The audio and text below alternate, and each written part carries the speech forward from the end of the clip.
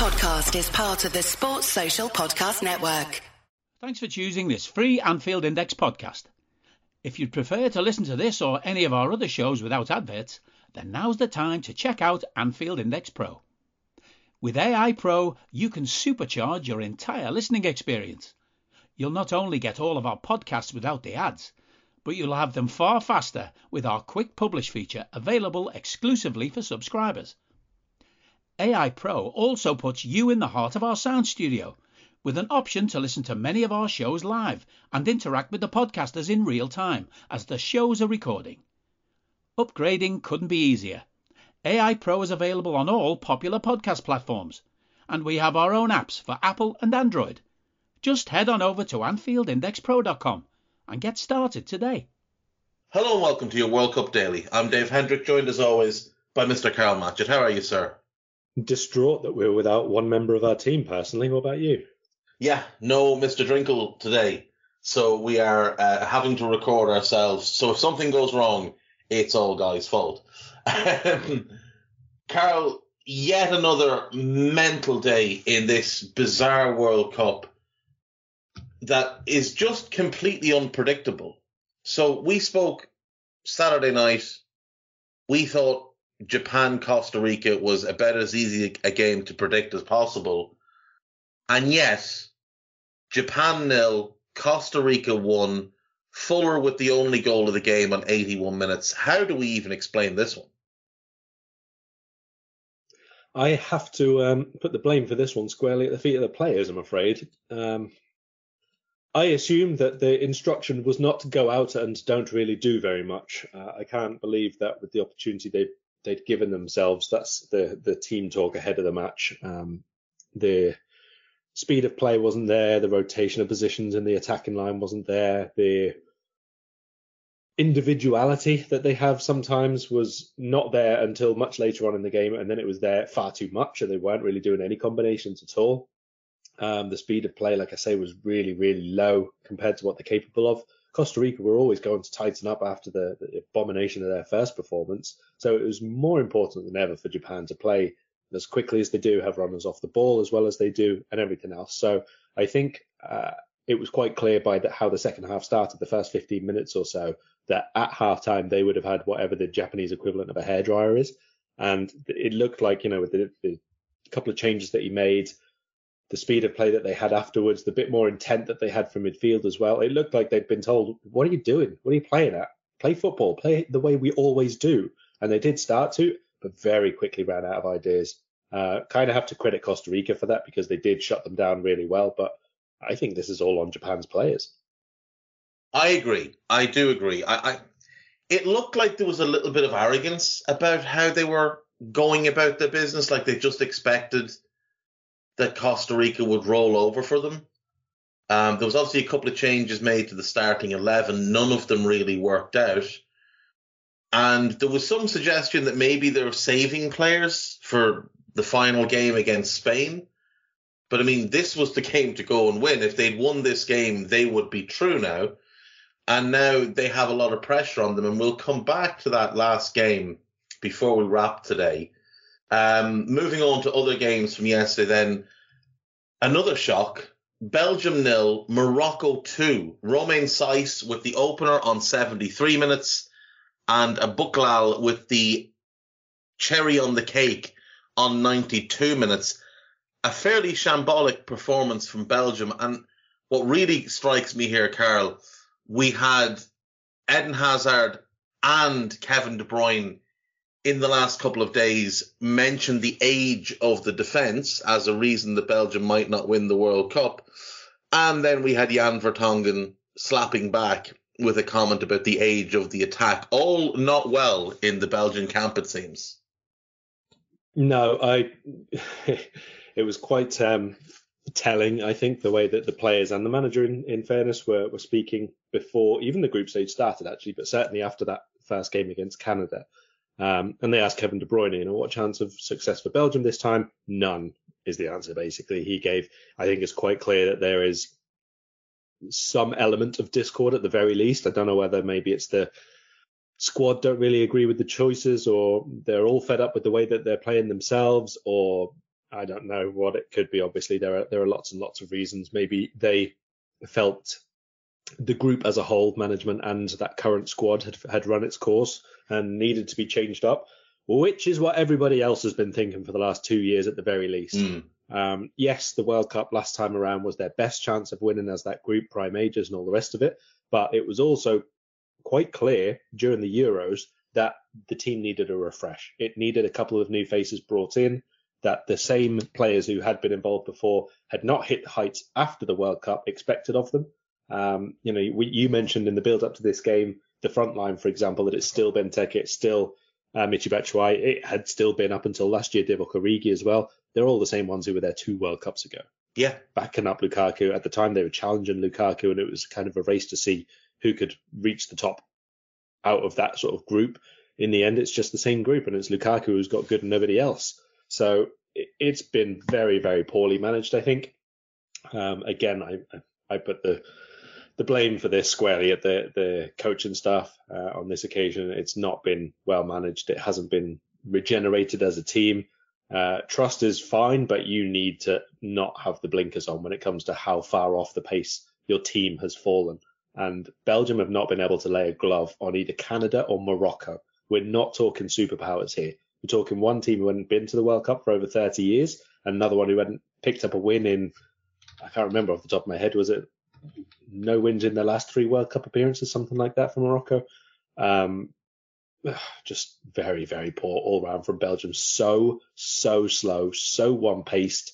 Nobody able to take the ball on the turn outside of De Bruyne and Onana. Nobody making runs beyond the forward. It was awful. It was genuinely dreadful. And it is funny, you think back to the 2014 World Cup and Lukaku was the starter. Origi was one that got a lot of people quite excited. Benteke missed that World Cup because of the ruptured Achilles, but had done so well for Aston Villa to that point. And Michy Batshuayi was a name that was really starting to bubble up with the form he was in for Standard Liège and moving to Marseille the summer of that World Cup. And you were looking at it and thinking, these could have 4 exceptionally good strikers. And Benteke never recovered. Michy lost his way with the move to Chelsea.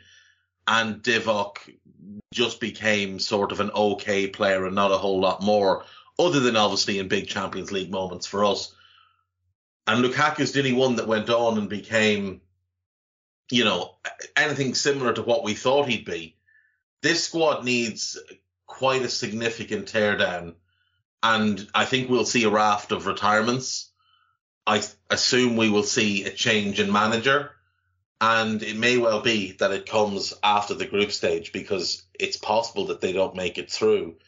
In the other game in that group yesterday, Croatia 4, Canada 1. Alphonso Davies put Canada 1 up on 2 minutes with a great header. Kramaric equalises on 36. Levaya makes it 2-1 just before half-time. Kramaric makes it 3 on 70. And Meyer makes it 4 on 94 minutes. Canada seemed to run out of steam sort of midway through the second half, and Croatia punished them. A big win for Croatia, a good win for Croatia, but the Canadians, I think, will be very disappointed with that result. Yeah, I noticed a few similarities between Canada and Australia in that they start very, very quickly and they start very aggressively and on the front foot and trying to create things. And by 60 minutes, they've run out. Canada, obviously, much better in terms of technique and build-up play and players in the final third and all the rest of it. Australia are much more grunt and spirit, let's say. But both of them seem to have that on this stage where they've, just after half-time, they're kind of done and they need to defend what they've got at that point. Australia obviously have managed it in one and hammered in the other, and Canada got that this time around. I think that considering the performances Canada have put in and the fact that they are out after 2 games versus other nations who are still in with a chance of making the last 16 and have been far, far worse than Canada, they can consider themselves really unlucky, either for the group that they've been handed or for the fact that they did not beat Belgium when they should have, which you can say it's unlucky, or you can say that's what you get in football when you can't put the ball in the net. That's kind of okay. But even so, there are teams who have not played well and have still got a chance of going through. So disappointing for them on that scale, but history made. Scored their first goal. Really, really impressive, I think, in terms of not tournament debutants, but people who haven't been here for a long, long time. Definitely plenty for this nation to build on in a football perspective. Obviously, with them as co-hosts next time around as well for the World Cup, there's so much to look forward to here. There's a really good group of, I wouldn't outright call some of them young, but they're sort of young enough that they can be in their prime age next time in the World Cup at the very least. So loads and loads to look forward to for them in the future. I don't think that they've come anywhere close to letting themselves down or anything at all. It's just that this is a big step up. So it's a really good learning process for a lot of players, hopefully. Alphonso Davies hopefully has been able to overcome that moment, let's say, with the penalty miss in the first game and scoring in the second game. But I thought Croatia were excellent after the first 20 minutes, I must say. They were a little bit slow and sloppy in the first stages of the game, but let's say after at least half an hour, they started to really dominate in midfield. Excuse me, they were 3v2 most of the time in there, and they definitely made that count. Kovacic was unbelievably good, I thought.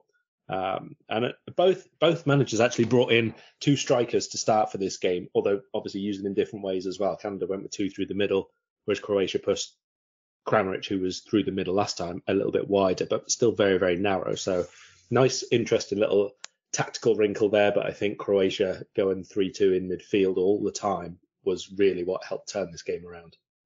Yeah, I do agree with that. I think they overran Canada in the midfield.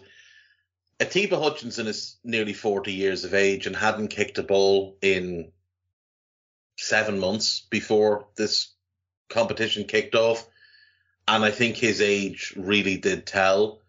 You say it was 3v2, it was kind of 3v1.5 because he was a bit of a passenger, I thought, in that game. And it's great that he's getting his World Cup. I mean, he's the only one of that team, I believe, that was alive the last time Canada were in a World Cup in '86. So it's great for him to get that moment because obviously he won't be. You'd imagine he wouldn't be in the squad in 4 years' time. But they can take a lot from this. The likes of Buchanan, Davies, Larin, and David. That's a front four that they can build from. It's very talented. There's plenty more to come from those players. I think Jonathan David will be very disappointed with his World Cup so far. But, there's definitely stuff for them to build off. And likewise with the Croatian team, I mean, there's plenty coming out of that game for them to build off. A question for you. Kamal Miller, the Canadian centre-back, they tell me he's 25 years of age. Carl, I've seen pensioners run quicker than him. Is he the slowest player at this World Cup? I mean, I assume that maybe one of the goalkeepers is a bit slower than him. He reminded me quite a lot in terms of his turning circle in the first game, I'm going to say, as Wes Morgan. Very, very barrel-chested sort of centre-back. But actually, what he looked like in this game was a player who also played on the same day, and that's the turning circle of Eden Hazard. That's a fair point. Eden Hazard, of course, it's not so much the turning circle, it's the gravity of his arse as he turns, causing everything to swing and move. And it's not great for Eden at the moment. Moving on then, the last game from yesterday, Spain 1, Germany 0. Alvaro Morata put Spain 1 up on 62 minutes. Nicholas Füllkrug on 83 minutes, equalising. I thought Spain shot themselves in the foot here, Carl. They went 1-0 up and seemed to think that'll do. We don't need to do much more. We're going to sit back now and just absorb a bit of pressure. And unfortunately, when your defence isn't very good, that's asking for trouble. And they found a little bit of trouble here. Yeah, they did. I thought it was a little bit sloppy from Spain overall, to be honest. I think they kind of saw this game as long as we don't lose, we're kind of there, which is true. Fair enough. But they also could have absolutely finished off what had been seen as a rival for the latter stages, at least, if not to outright win. I don't think either of those nations were ever really, really in the running for it this time around. I thought that there was quite a disparity, let's say, in Spain's team last night in between the very decent performers and the very poor performers. That's not normally something you see from Spain. Quite often it'll be like an across the board, all right, and then one or two really, really standout players. But I thought like Laporta, I didn't think had a good game last night. Ferran Torres, I thought was pretty poor. Unai Simon did not have a good game. Dani Carvajal's return was... I'm not even going to speak about Dani Carvajal's game. I think he had a bit of a shocker, to be honest.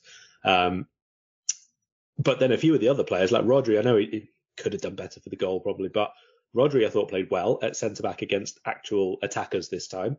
Jordi Alba I thought was pretty good down the left-hand side to counterbalance Carvajal being atrocious on the other side. Dani Olmo was very involved, that sort of thing. So it was a little bit of a weird showing from Spain, to be honest. I don't think that Spain with this lineup can go that deep in the tournament, just because I think that there is too much sloppiness individually. There's not really a very good partnership or triangle there at the back. And Busquets, again, you could see on the ball, really, really good in the first half last night. As soon as Germany started attacking, he was nowhere. He couldn't get anywhere near them. Goretzka, as soon as he started to run forward, just realised that there was like, a ghost of a shadow of the idea of an image on the floor of a defensive midfielder for Spain, and he was just trundling past him. But he didn't do that for absolutely ages. I don't really like this Germany setup whatsoever, I have to say. I spoke about it several times now, so I'm not going to belabor the point, but I just do not like how they're using so many of these players. And at this point, right back, it must just be like a roulette, or, every player in the squad has a number and he picks one out of a hat, and whoever he picks out either starts or comes on as sub or whatever it is. So there's still a lot here to sort out for Flick. Not very impressed with Germany whatsoever, but at least the players who did come off the bench had a bit of a go, tried to have a bit of an impact. Füllkrug's shot may still be travelling. I'm not really sure. It was very, very hard hit. Sane, again, we're 2 games into the World Cup and now he's had 20 minutes of action. What's the story here? Tell us, please. If he's still a bit injured, let us know, because otherwise stupidity is reigning here supreme. And as for Kai Havertz, you start up front one game, you don't even feature in the next when you need a goal. Don't know what's going on here as well. And before you go and finish off Spain and Germany, I will just apologise to any Moroccan fans listening. It's 1 win in the last 3, not no wins in the last 3. My bad. It's still not great, though, is it? Let's be fair. Your 1 win was 98 as well, so it does span a while. It's a little bit of a while ago. Atiba Hutchinson, probably the only player at this World Cup playing at that point.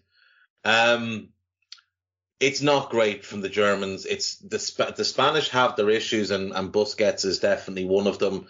Fantastic on the ball still, but defensively he can't offer anything. I feel like there's a good German team in this squad. Like, I feel like if you lined up with Klostermann, Bella Kotchup, Schlotterberg and Rom at the back in front of Neuer, that would be pretty good. Kimmich and Goretzka, that would be good. We know that's a good pairing in midfield. Gnabry, Musiala and Sane behind Havertz or behind one of the young strikers. I feel like that's a team that could cause others trouble, but I think it's going to be too little too late, because, Carol, if I'm Spain here and I think I can win this competition, I might set out to lose to Japan, knowing that unless Germany absolutely mop the floor with Costa Rica and score 8 goals, I'm safe and I'm through. You don't genuinely think they're going to do that, though, do you? No, I don't think they'll do it. I wouldn't be surprised if the Japanese beat them, despite how bad they were yesterday. But Germany are in trouble here. Like, they're going to need that result to go in their favour, and they need to beat Costa Rica, which is no guarantee. Like, it's no guarantee at all. If Costa Rica defend like they did against Japan, and Germany are as poor in attack as they have been, it's no guarantee that they win that game. And we don't know that, Japan could well go and beat Spain. Let's move on to today's games, though. Let's not get too bogged down. We can talk about that game when it comes up. Today, we have Cameroon versus Serbia as our first game. And I feel like the Serbians need to go out and win this game, or I'm going to look particularly silly, having predicted them to do very, very well in this tournament. They didn't inspire me with their performance in the opening game. Yeah, big improvement needed here. You will not be alone in the City Club. Don't worry about that. I will be sat right there beside you as honorary vice president. I don't actually think that either of these teams did very well in terms of general performance level. Like Cameroon were okay in terms of their counter-attacking. That was very good. But I don't think that when Switzerland allowed them to have the ball and sat deep themselves, that they really had too much to open them up with. So I would expect Cameroon to try and utilise the same sort of system again, try and let Serbia have a bit more of the ball, which I think will suit Serbia as well. And Cameroon obviously were trying to hit them on the break. The big thing about Serbia, and we spoke about this before the tournament, and I said semi-finalists or bottom of the group. And the big thing was, how do you react to a setback? Because they've been playing really well. We know that they are shall we describe them as a tempestuous group of players at times, and they need a really strong mentality here. They need to show the ability to bounce back. All right, you lost the first game and the second half wasn't great, but it was Brazil. Like, they are like in the top two in terms of favourites to win the whole World Cup. So it's not devastating. It's not the end of the world. It's not the end of your World Cup either. And you can still go further than Brazil, even though you lost. That's what the group is for. But you have to show a reaction here. So I do expect a really, really big turn up, let's say, from Serbia. Certainly in the first half, they need to get themselves back in the groove and make sure they're confident and happy and smiling and all the rest of it. And if they do, I think they will overpower Cameroon here. But if they have been sulking and sitting around and bemoaning decisions and all the rest of it all week, or all 3 days between games anyway, they could come unstuck. They will be up against the Cameroon side who are really, really up for it because they've lost the game they kind of had to win. It's all or nothing for Cameroon. It is as well, I suppose, or nearly all or nothing for Serbia. But as long as they get a decent result here, they can obviously go to Switzerland. You assume Brazil would win that one. That's the big one to finish second, obviously. But they won't do that if they don't have a good response here. No, they won't at all. And Guy is just informing us that Andre Onana is out of not just the team, he's been left out of the matchday squad today for Cameroon. Andre Onana has been removed from Cameroon's squad. Been told the reason is a discussion with the head coach as he insisted for a different style of goalkeeping, more traditional. Onana has no intention to change his style. Tense situation, so he's been excluded. That's a bit of a bizarre thing because, well, you may want a different type of goalkeeper. He's the goalkeeper you've got. He's the one you've picked. And you've picked him for who he is and what he is. And he's a very good goalkeeper.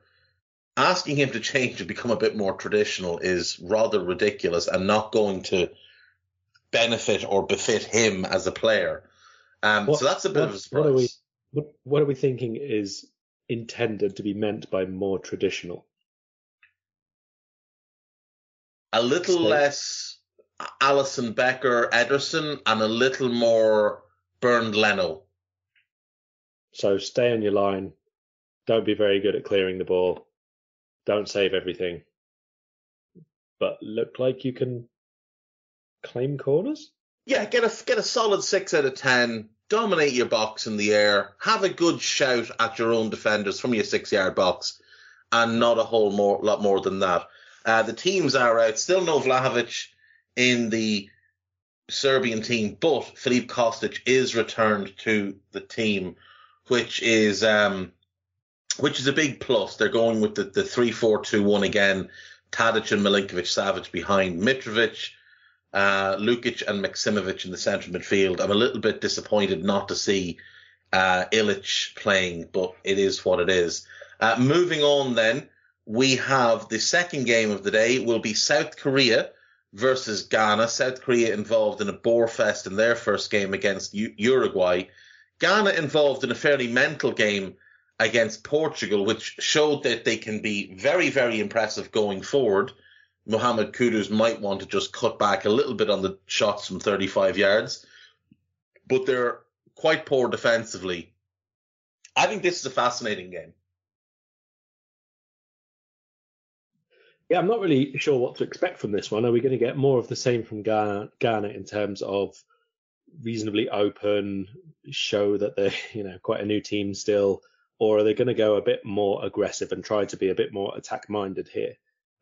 Obviously, Portugal, decent side, been together ages, good technical midfield, all the rest of it. kind of some similarities there with South Korea in terms of the midfield is a very technical group, pretty good at build-up play, some decent combinations, but one, the attack is nowhere near as good as Portugal's is or should be. And two, there's probably an element of additional respect paid to teams, shall we say, not based on necessarily how they are, but how some of their players have been, kind of like you see in the first game with Belgium, for example, where Canada were just happy to go at them sort of thing, but you can see sometimes there's a bit of an extra respect, like two players on Eden Hazard at the start of that game, for example, until they realised he actually couldn't even take himself on anymore. So maybe Ghana were a little bit standoff from Portugal because of that as well. Maybe this time they think that they can attack a little bit more. It's obviously a game both nations would have highlighted as we need to win this one if we want to get through to the last 16. I think it could be quite an exciting game. I think there's a bit of a clash of styles here. I think as long as Kudus last time, I think, was far more effective when they allowed him to get forward rather than just sat in central midfield. So if Ghana are intent on pushing him on a lot, then I think that's only going to benefit them, to be honest. I'm not really sure what to expect, but I do expect a good game here. Yeah, so do I. I think this is going to be a good game. I'm quite excited for this one. Next up then we have Brazil versus Switzerland. Is this the game where Haris Seferovic has his one good game of the year? And No. Can the Swiss overcome Brazil? No. You're just not having it at all, are you? You're not having Haris Seferovic at all. Switzerland shouldn't be having Haris Seferovic at all. I One remember us interesting doing thing a here. daily podcast during the Euros, and you disparaged him, and he made you look very bad. I'm assuming he's not listening to us during the World Cup. He was during the Euros. We know that now, but the one interesting thing here is obviously who comes in for Brazil for Neymar. It could I be assume anybody. Rodrigo. I thought it was going to be Fred, to be honest, but then they would move Lucas Paquetá forward, obviously, as the number 10, because they did that in qualifying a lot, but it was when Neymar was playing as the 9. So they've got options. They can do whatever they want here, really. They could do that and go with the two more established centre mids. They could leave Paquetá or swap him out, whatever, and bring in any one of the attackers that they have to play in that second line. So Anthony could feasibly play there. Vinny could move into the centre and put Rodrigo left. Or they could go with two up front, or they could drop Richarlison into that support line and put someone else as the 9. There's loads of things they could do here. It's kind of a free hit almost, but I'm sure that Tite would have had someone in mind to play instead of Neymar at the moments he was either rested or whatever. Yeah, and as we know, Neymar is going to miss both this game and the final game of the group against Cameroon. And to be honest, that ankle doesn't look good. Now, I've seen a few people suggest that Rodrigo is the one that they view as the natural heir in that number 10 position. But like you said, they've got so many different options. It wouldn't surprise me if Rafinha was left out as well.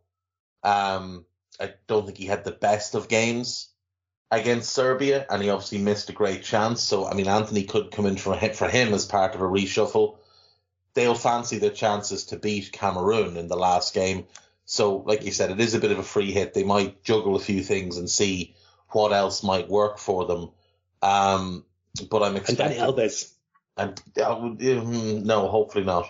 No, Dani Alves is going to play. Dani goes out. Dani Alves is going to play, isn't he? Eder Militao could come in, no? He could, but is he going to? Probably not.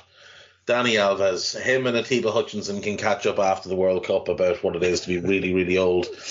Moving on then, final game of the day, and probably the best game of the day on paper, Portugal versus Uruguay. Uruguay need a bit of a response after a very, very flat performance against South Korea. Portugal obviously got that win over Ghana, but they didn't play particularly well, and they were heavily reliant on Ghanaian mistakes for their goals and a bizarre penalty decision and a non-overturn by VAR. What are you thinking for Portugal versus Uruguay? How does this one shape up? It could shape up as the dullest game of the day, to be honest, if they both try and let each other cancel things out. Portugal would be suited more for that simply because they have the win in the bag already. I think Uruguay need to make this a fight. I think Uruguay need to make this a game where they really get in Portugal's faces and get a few people irritated. We know that Uruguay have still got a core of players there who can be really aggressive. And the thing about Uruguay is that sometimes it can be controlled aggression. It can be like within their remit. Whereas I think Portugal have a few more people like Bruno Fernandes, like Silva in midfield, like even probably Diaz, I would say as well, is a little bit hot-headed at times and things get to him and he sort of flies off the handle a bit. I think if they can rattle Portugal and make a few key players lose concentration, that's maybe Uruguay's best route to a win here.